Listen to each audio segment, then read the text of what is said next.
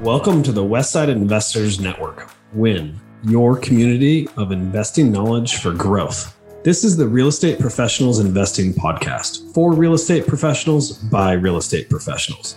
This show is focused on the next step in your career, investing. Thank you for listening. And please, if you like our content, rate us on your podcast provider. Just a quick disclaimer, the views and opinions expressed in this podcast are for educational purposes only and should not be construed as an offer to buy or sell any shares or securities, make or consider any investments, or take any other action. And now, AJ and Chris Shepard. Our next speaker is a multifamily investor and partner at Good Samaritan Capital. He is also working as a software developer relations at Intel, where he started an investment education club for real estate investing. Here to discuss their business strategy of partnership with established operators and how to reduce taxes for W-2 earners. Please welcome Daniel Holmund. All right. Today we've got Daniel Holmund on the show with us. Daniel is a partner at the Good Samaritan Capital LLC. Daniel, thanks for being on the show today. I know that you do a lot more in real estate. Do you want to just tell us a little bit about yourself, what else you're doing, and how you got into the business? Yeah, thanks, AJ. Thanks for letting me come on this podcast. Chris, you too. So my name is Daniel Holmund. As you mentioned, I'm an investor and a partner in Good Samaritan Capital. We're a commercial property acquisition firm where we go about trying to help people find great deals and safe places to put their capital that gives great tax-deferred returns. So we're in the process. Historically, we've acquired a lot of multifamily. Right now, we're up to about 2,600 units of multifamily property. But we're also looking at industrial flex space and other sectors of the commercial world. Do you want me to just go right into like how I got started, or? Yeah, absolutely. That'd be wonderful. Cool. I got started I'll go back to when I just graduated from college. I was a person who would buy single family homes, and I'd own them for a little bit and kind of turn them over. And then to make a long story really short, I moved overseas and I found that I could do hard money loans in order to support my family while we were working as volunteers overseas. And that was right about the time of the 2008 crash where everything came tumbling down. My rehabbers started dodging my calls at that point. And I found out, the time to find out, or you find out what your partner is like when things are going poorly, not when things are going great. So I done, I think five deals where I had loaned them the money, 80% of the purchase price of a home. They fixed it up. I got a 6-month balloon loan where they were going to pay it back in 6 months with 15% annual interest and a point. So I was doing pretty good. I was getting a couple, $1,000 every 6 months for lending out that money. And then suddenly they decided, hey, we're not going to pay you back. Once I got a hold of them on the phone after were finished dodging my calls, they said, hey, don't you know that the entire economy, real estate economy, is crashing right now? And I've got houses that are going underwater. I can't give you your money back. And I said, oh, well, that's interesting. Are you going to deed me the house? And he went, no, I'm not going to deed you the house. Oh, okay. So I'm going to foreclose on you. Is that what you're saying? And he went, yeah, but I know the court system over here in Florida better than you do. You're overseas. It'll cost you $11,000 in 12 months of your life in order to go through the process. Or you can pay me $11,000 right now. So I found my partner blackmailing me, basically, or at least that's how I considered it, for $11,000 to get out of the deal. And that's an important lesson because it gives you a lot of insight into what's your worst case scenario. When you've got a real estate deal, real estate deals, in my opinion, the worst case scenario is a whole lot better than the stock market. In the stock market, your stock can go to zero. In real estate, you have collateral. You have insurance, you have you have a mortgage potentially that you can foreclose on. There are ways that you can get your money back in this asset class that you just can't with a lot of paper assets. So I ended up putting that money into escrow. He put the deed into escrow and we swapped. And then around 2016, I started getting interested in multifamily. I'm just interested in that. So how long did you end up holding that property? I held it free and clear until 2015. I got about $1,300 a month in rent on it, all during the downturn. And then when the market came back, it dropped about 60% of its value in the Florida market. So it was seriously underwater, but I held it free and clear and was getting good rent off of it. And so I just held it until the property value recovered, and then I sold it. Took about a year off. I did the same thing with a property in Tucson, Arizona. I bought it. I owned it free and clear. I didn't have to get it back from a flipper because it wasn't from a hard money loan, but I literally just sold it last year because finally it was worth more than I paid for it. Mm-hmm. I'm sorry to interrupt. So in 2016, you got interested in multifamily. Well, and let me go back. The lesson there is, when times are hard, have long-term debt. If you can't have your place free and clear, which I don't actually recommend, I think debt gives you leverage, which is a great benefit to real estate. But have long-term debt so you can get through bad times. Yeah, and so I took about a year off because I was feeling a little burned or just tired out of real estate. But I've got the real estate bug. And so in 2017, I started a multifamily acquisition firm, Good Samaritan Capital. Oh, I'm sorry. No, that was in 2018. I started investing in LPs, so in other people's deals in 2017. And I did that a couple of times and then decided I wanted to do this as a general partner and put in the elbow grease. And so I started Good Samaritan Capital in 2018. And then I also started up the Willamette Investors Network in Portland over on the west side. We called ourselves a WIN. And I that's such a great acronym. Right? I'll have to show you my logo.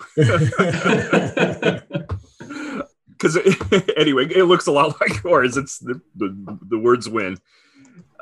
Anyway. So, and then in 2019, I also started the real estate club at Intel, which is where I work full time. I work in artificial intelligence and video servers at Intel. And so I've run the club there every single Friday since September of 2019. We had 49 events on Friday last year and 50 the year before that. And so far this year, we haven't missed a Friday. It's usually the Friday after Thanksgiving we don't do. So we've run that club. I've been able to meet a lot of people in this industry. Obviously, I go to conferences as well. But during that time, my firm has had a goal of acquiring one large multifamily property, 100 units or greater, every quarter. And we have done that so far. We are on our 14th acquisition now. And it's been a wild ride. It's been a lot of networking, and it's been a lot of evaluating and looking for value and making that value available to investors. So that's my story in short. So what is your favorite part about real estate investing? My favorite part, there's a lot of things to like about real estate investing. I like talking to investors. There are a lot of people out there who want to put their cash in somewhere that's diversified, that's not the stock market. Particularly in the high-tech area, everybody thinks about stocks, and very few people think about real estate because real estate takes time. And high-tech people and people that have, long W-2 jobs don't have a lot of time. But with passive investing, you can put money into real estate and just be sent a check and a newsletter each month or each quarter. And so I enjoy talking to investors. I really enjoy seeing the project take hold and take shape, and get those weekly reports and see, exactly where we are. Sometimes there's problems that we have to work through. Sometimes it's great news. The other thing that I really like is tax savings. I like to pay as little in taxes as possible. I'm hoping this year or maybe next year, I'll actually get down to zero taxes. Cool. So, but you're still working at Intel. I am, yes. And so are you working full time? Yes, I am. I'm working full time. And so are you wanting to go in a tax direction or a time management direction here with this? Well, let's go in the tax direction first, and then we can go into time management. 3 things. So your viewers probably know that when you invest passively within a deal, the IRS only allows you to There are three categories of income, at least in terms of taxation here. There's earned income, capital gains income, and rental income or passive income. And when you invest into a syndication, the syndication is going to give you a certain amount of depreciation, which is wear and tear on the building that the IRS allows you to deduct on your income statement. And that deduction counts against other passive income. So one big problem that we have, if you're working a W-2 is that, hey, this deduction isn't actually offsetting my earned income, right? You can only deduct earned income gains from earned income losses from earned income gains, capital gains losses from capital gains, and passive losses from passive gains. So there's a couple of different things that you can do, and all of them take work. I'm actually following 3 different strategies to reduce my taxes. The first thing that I'm doing is my wife is working towards getting a real estate professional status. And that's one thing you can do if you have a partner who's willing to do that. The qualifications for that are that you have to spend a minimum of 750 hours throughout a year working on your real estate. And it has to be the largest number, the real estate job has to be the job that you spend the largest number of hours at. So you can't be a doctor and a real estate professional. Well, you can if you work more at real estate than you do at being a doctor. Which I actually know some people that I actually do know doctors that do that. And they get audited often. They probably do. So the reason why your spouse being a real estate professional allows you to take your passive losses against your earned income is because when you achieve real estate professional status, their income or the income that's passive is suddenly counted as earned income or active income from the IRS point of view. The IRS is saying, hey, your main job is real estate. So we realize you're getting, gains and losses, and usually they're counted as passive or rental. But since it's your full-time job, we're going to allow you to count it as earned income. And if you're a married couple, you of course can, combine both when you file parties' jointly income. Yeah, when you file jointly. So that that's is a great strategy. Yeah. The second strategy, and frankly, every single W-2 person should know about this strategy. And it is not widely known. Is this like a solo 401k? Land conservation easements. Land conservation easements. Back in the 1980s. Wow, I've never heard of this. Neither have I I. This is going to blow your mind. I can't believe this was not in John T. Reed's Aggressive Tax Strategies for Real Estate Investors, which is a great read. Land conservation easements is, in my opinion, the best tax strategy available to full-time workers, hands down. And the reason why is because all it requires is an investment, and it will allow you to deduct. Well, let me go through it. It will allow you to deduct 50% of your adjusted gross income off. So you add your W-2, your capital gains, your passive income, and you can deduct up to 50% of that using this strategy. So here's how it works. The land conservation easement was legislation that went into effect back in the 1980s. The idea was that the federal government wanted to preserve land, for posterity. And they wanted it to be undeveloped, untouched, perfectly, just preserved land. It's a land conservation strategy.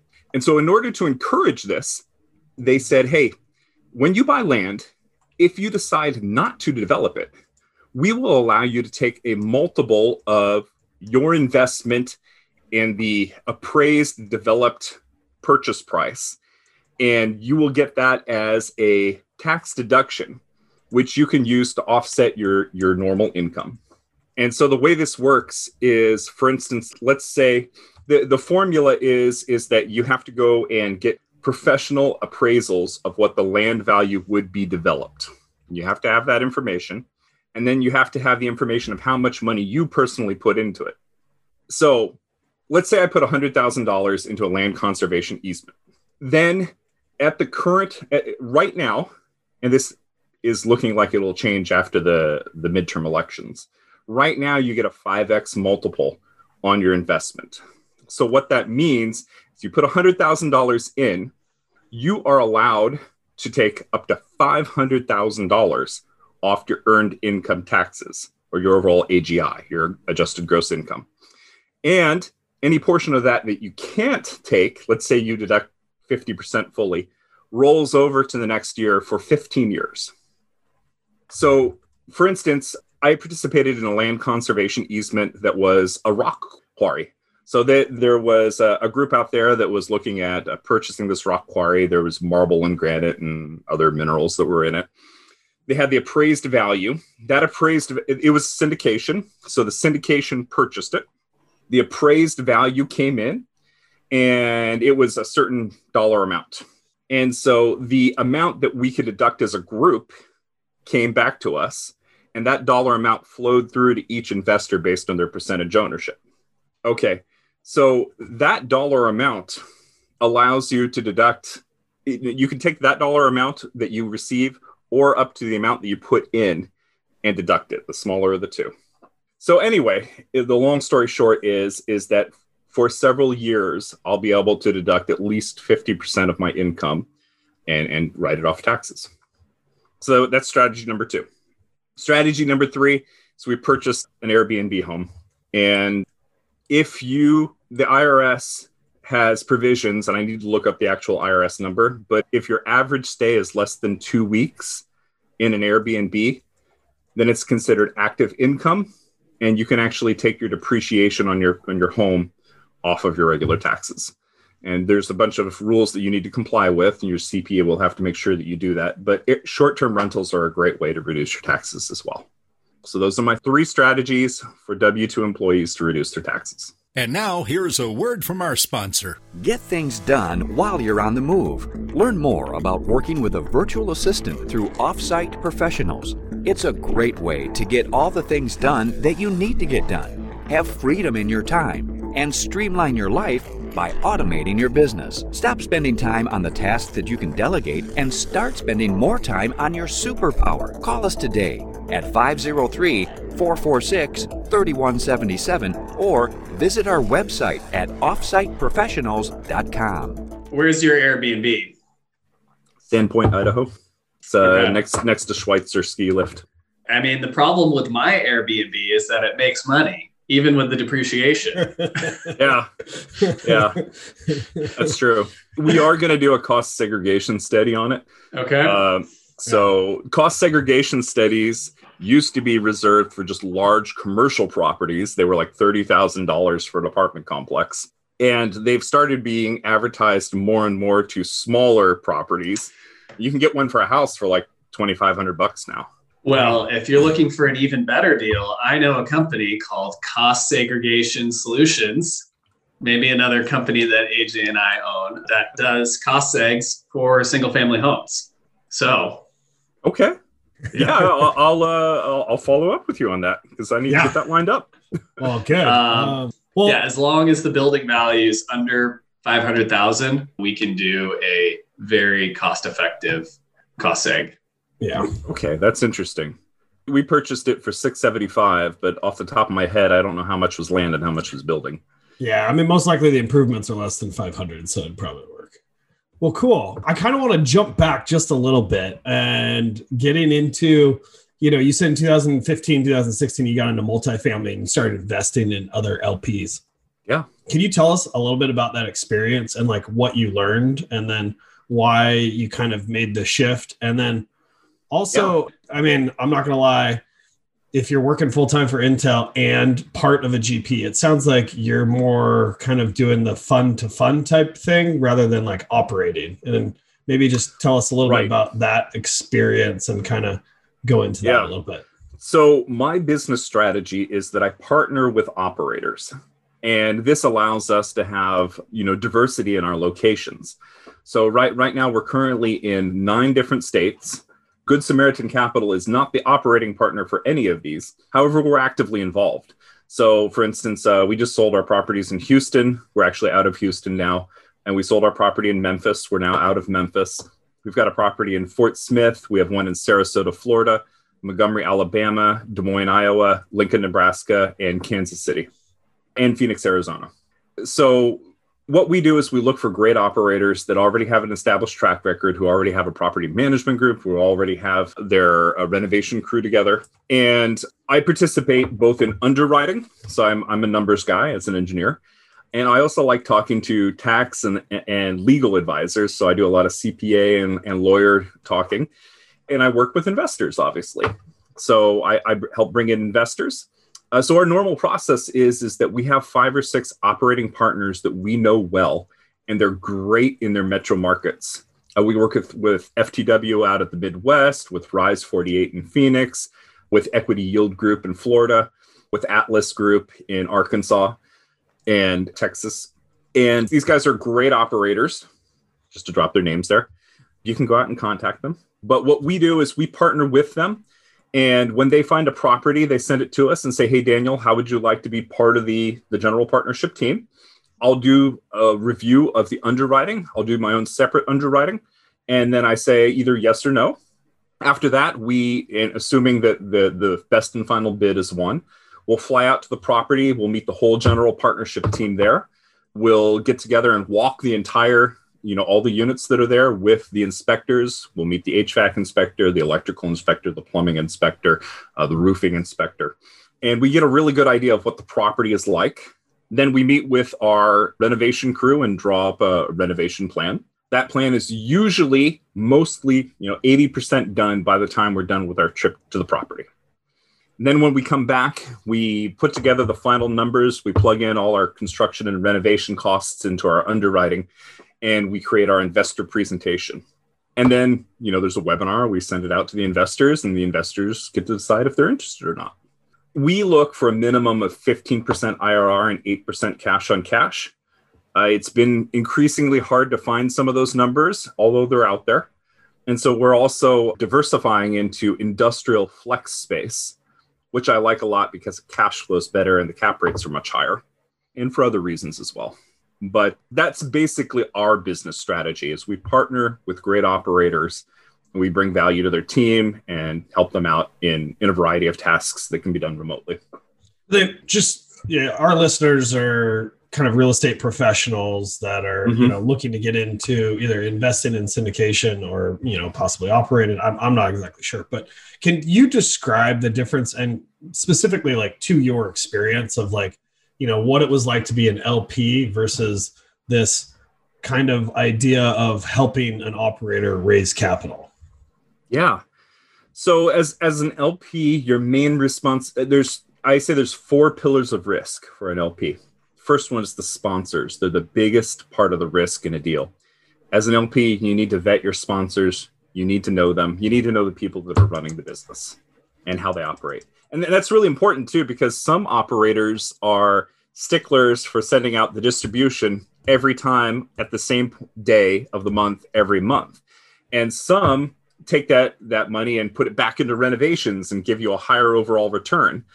But whatever their current strategies are, they need to be communicative and communicate well. So it's important to get to know your operators and to be able to ask questions of them. LPs also need to know the market a little bit. They'll learn about that in the investor presentation. So you get an overview of, is there a diversified economy? Is there, right now in Florida, we were looking at a property in Tallahassee. One of the things we liked about it was that Tallahassee, the 9 out of the 10 top largest employers are either government, education, or healthcare, things that don't tend to get cut in downtimes, in economically downtimes. So you need to really look at who's your customer base. And then, of course, the business plan itself has risk. I consider this to be one of the lower risks, particularly if you vet the sponsors well. And then lastly, of course, the last pillar is the regulatory risk. Are you in an environment where, you're creating a 5-year plan and the rules could suddenly change on year 3? There's some risk there. And so we tend to invest in the Midwest and South, where there's usually lower regulatory risk, although, there's certainly it's not zero, obviously. As an LP, those are the things you need to look for. As a GP, you're going to be involved in work. General partners get their equity from working, limited partners get their equity from capital. And any general partner should also be a limited partner. They should be working and putting their capital in. So as a general partner, you have to understand the process. You have to understand the people you're working with. And it is a lot of work. If you have the capital, being an LP is a great way to go.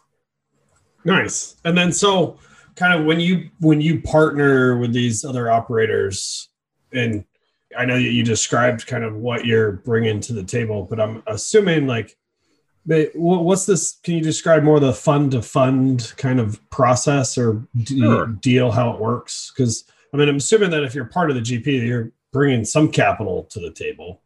Yeah. So fund to funds is a very different strategy than being a general partner. As a general partner, you possibly could be putting in earnest money or at-risk money. You might be signing on the loan. You might be doing, other activities, whether you're an operator or dealing with investor relations or dealing with the renovation crew or property management. As a fund-to-fund manager, that's a strategy where it scales really well and it allows investors to get into very large apartment complexes.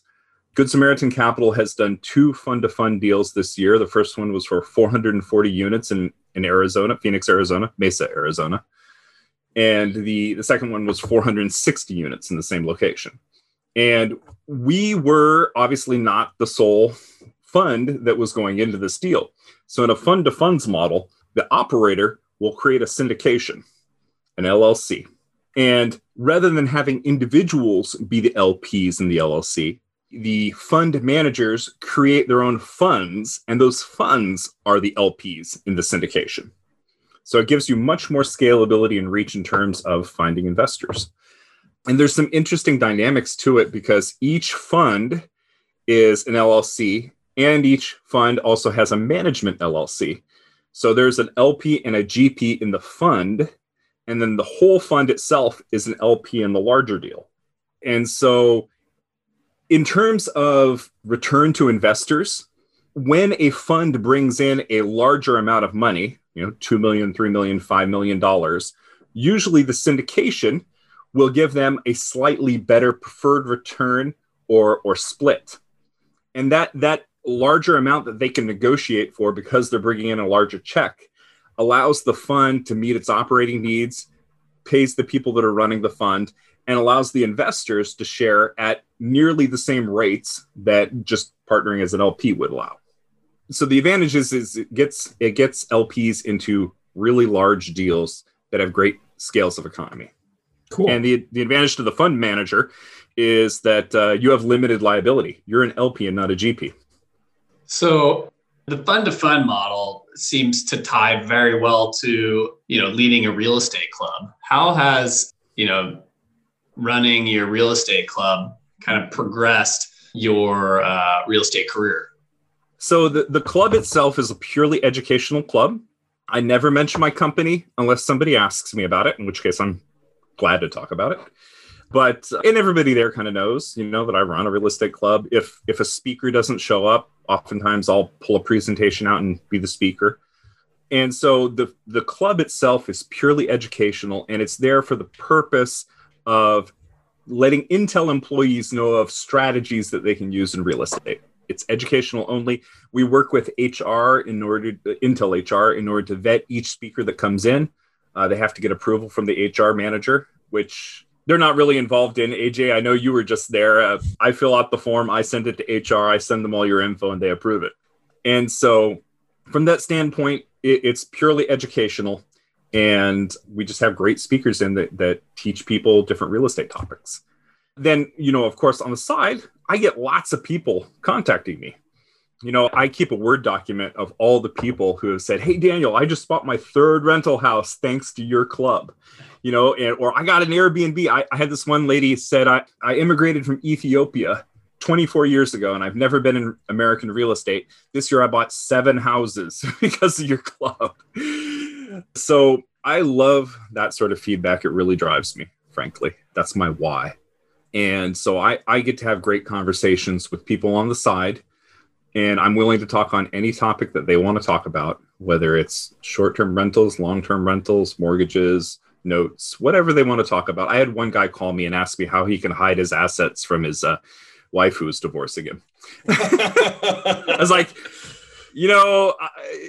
I will give you should call a lawyer.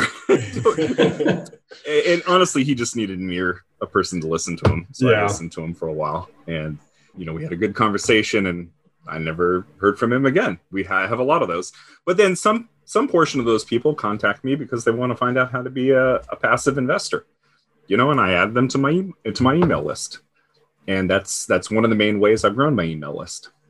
Well, that's awesome. Well, Daniel, I think we are getting towards the end of this segment, so let's get to our last 4 questions. Chris, unless you have anything else you wanted to touch on. No. All right. And great conversation. Yeah, for sure. I've learned a lot, so I appreciate it. I'm going to start us off with the first one, which is, what's one piece of advice you would give to your 25-year-old self? Oh, be in the game. Make sure you're hitting singles and doubles over a long period of time. You'll occasionally hit a home run. You'll occasionally have a flop, but be in the game and pick yourself back up. That is just so true. I mean, even if it's the stock market, like the stock market is trending upward, the only way to trend up with it is to be in the game. And the real estate market is even more lucrative than the stock market, and you're not reaping those rewards unless you're in the game. So, the other piece of advice I'd give is become educated. Really, there are so many strategies out there that will help you take control of your own financial destiny, be in control of your own financial destiny. And personally, my personal philosophy is I don't send my money to Wall Street. I like to have it on Main Street with people that are investing in housing and other things that are staple needs. Okay, I agree with that too. All right, our second question. What was your first entrepreneurial endeavor? Oh, gosh. So it had nothing to do with real estate. Is that okay? That's totally fine. Even better. Yeah. I mean, there's always the lemonade stand. My kid made $50 on the corner at a lemonade stand just the other week, which I was like, oh my goodness, what are you doing? Anyway. What are you going to do with all this money? Well, we got to pay. He bought a Nerf gun. So that was not my first entrepreneurial adventure. Actually, probably the first one was I went to UC Davis for computer and electrical engineering. And my junior year, my networking professor came to me and said, hey, Daniel, you've got a good grade in my class. I want to hire you to be on my Silicon Valley startup. And so I went over there in between my junior and senior years of college, and I worked in Mountain View, downtown Castro Street. And I saw exactly why you should never let academics run a business. So that was a great lesson. They hired, their grad students who didn't have any business sense, but they had great ideas. And then they hired people that our marketing manager thought in order to find top quality engineering talent, we have to have top quality office space. So they rented out 50,000 square feet in downtown Mountain View on Castro Street.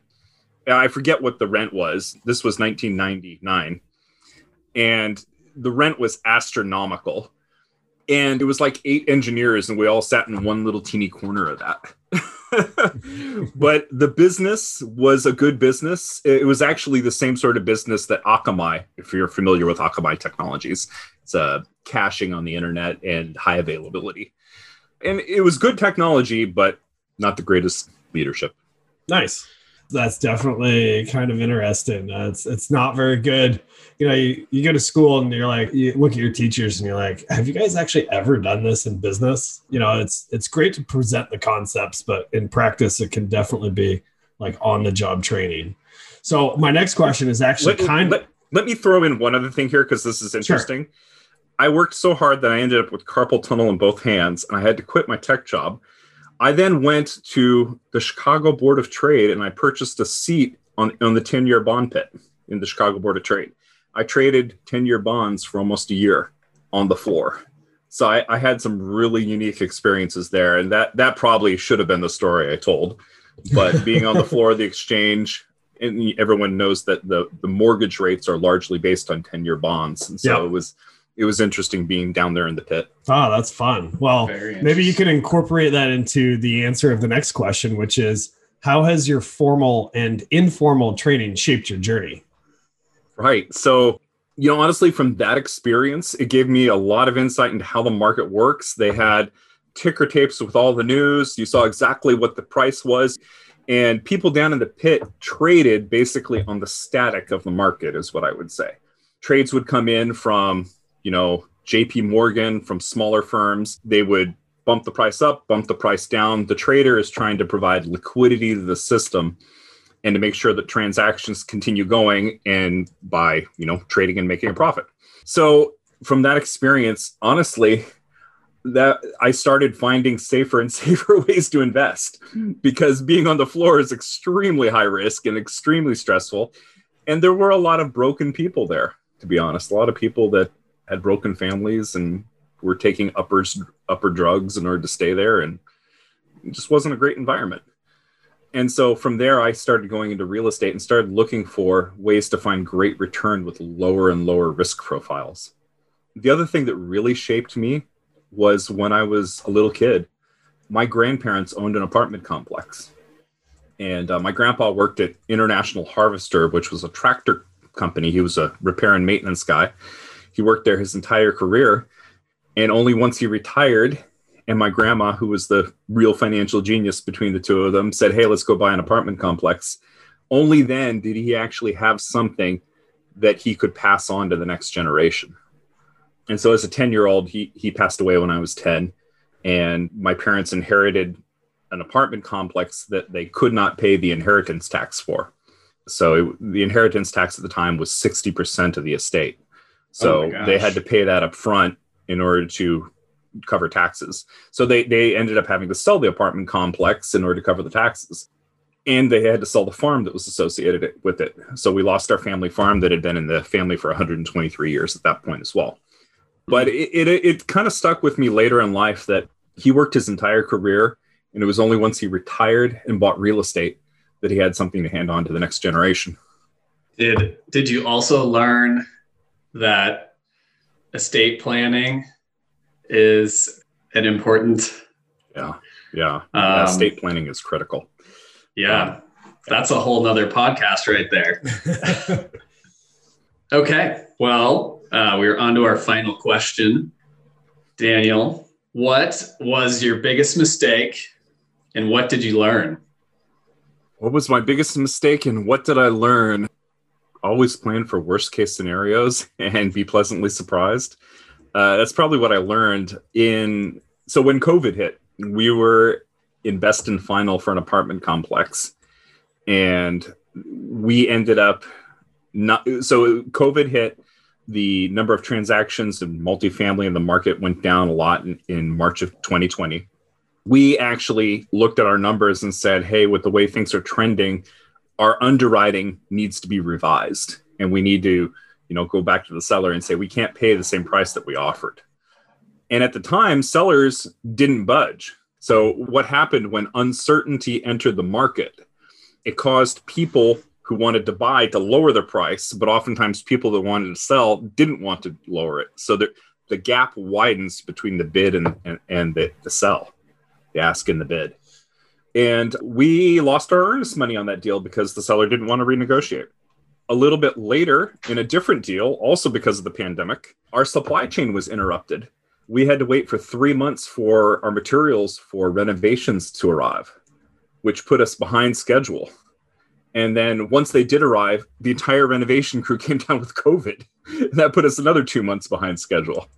And we did make up that time. That was actually our property in Memphis, Tennessee. And we did make up that time, and we just sold that property for about a 21% IRR. So, but it did delay distributions, and it taught us how to communicate to our investors when we were having problems. Well, that's awesome. And a good lesson to learn. AJ and I have not lost earnest money on a deal, but we certainly have been close. That's definitely a tough and difficult thing to go through. But just knowing that that's on the line, and sometimes it might be better to walk than it would be to actually close on a property that's just not going to be a success. Mm-hmm. Yeah, it is better to walk, and it's painful. Yeah. Well, Daniel, just wanted to say thanks for coming on. Appreciate all the knowledge that you brought today. If our audience would like to get a hold of you, what's the best way to find you or contact you, or where would you point them? My email address is daniel@goodsamaritancapital.com, or you can just go to goodsamaritancapital.com and there's a button to schedule a call with me. Awesome. Well, again, thank you for coming on the show, and look forward to catching up with you sometime again soon. Yeah. Thanks, Chris and AJ. Yeah, thanks so much, Daniel. Look forward to chatting more. Thank you for listening to this episode of the Real Estate Professionals Investing Podcast on Win, your community of investing knowledge for growth. We hope that this episode has increased your knowledge and added value to your path to freedom. If you would, please take a second to rate us so that we can get more great investors to interview. If you or someone that you know wants to be on, please visit westsideinvestors.com and fill out our form to be on the show. Thank you again and enjoy your day.